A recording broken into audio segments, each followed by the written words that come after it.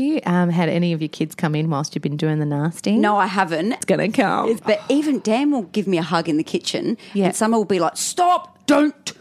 She don't like it. Yeah.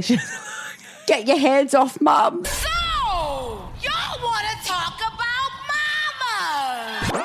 Hit it! That's what I'm talking about. Wait! Okay, now, from the beginning. Motherhood, a beautiful nightmare. Hit it, boys.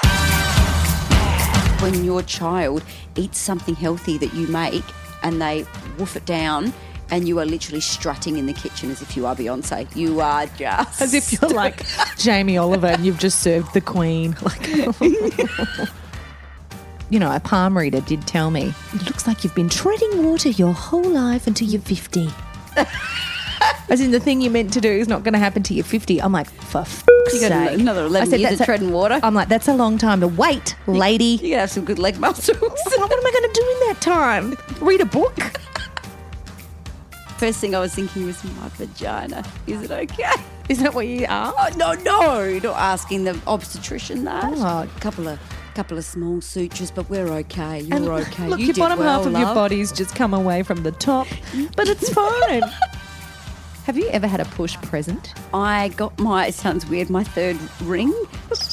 My butthole. Zip butthole.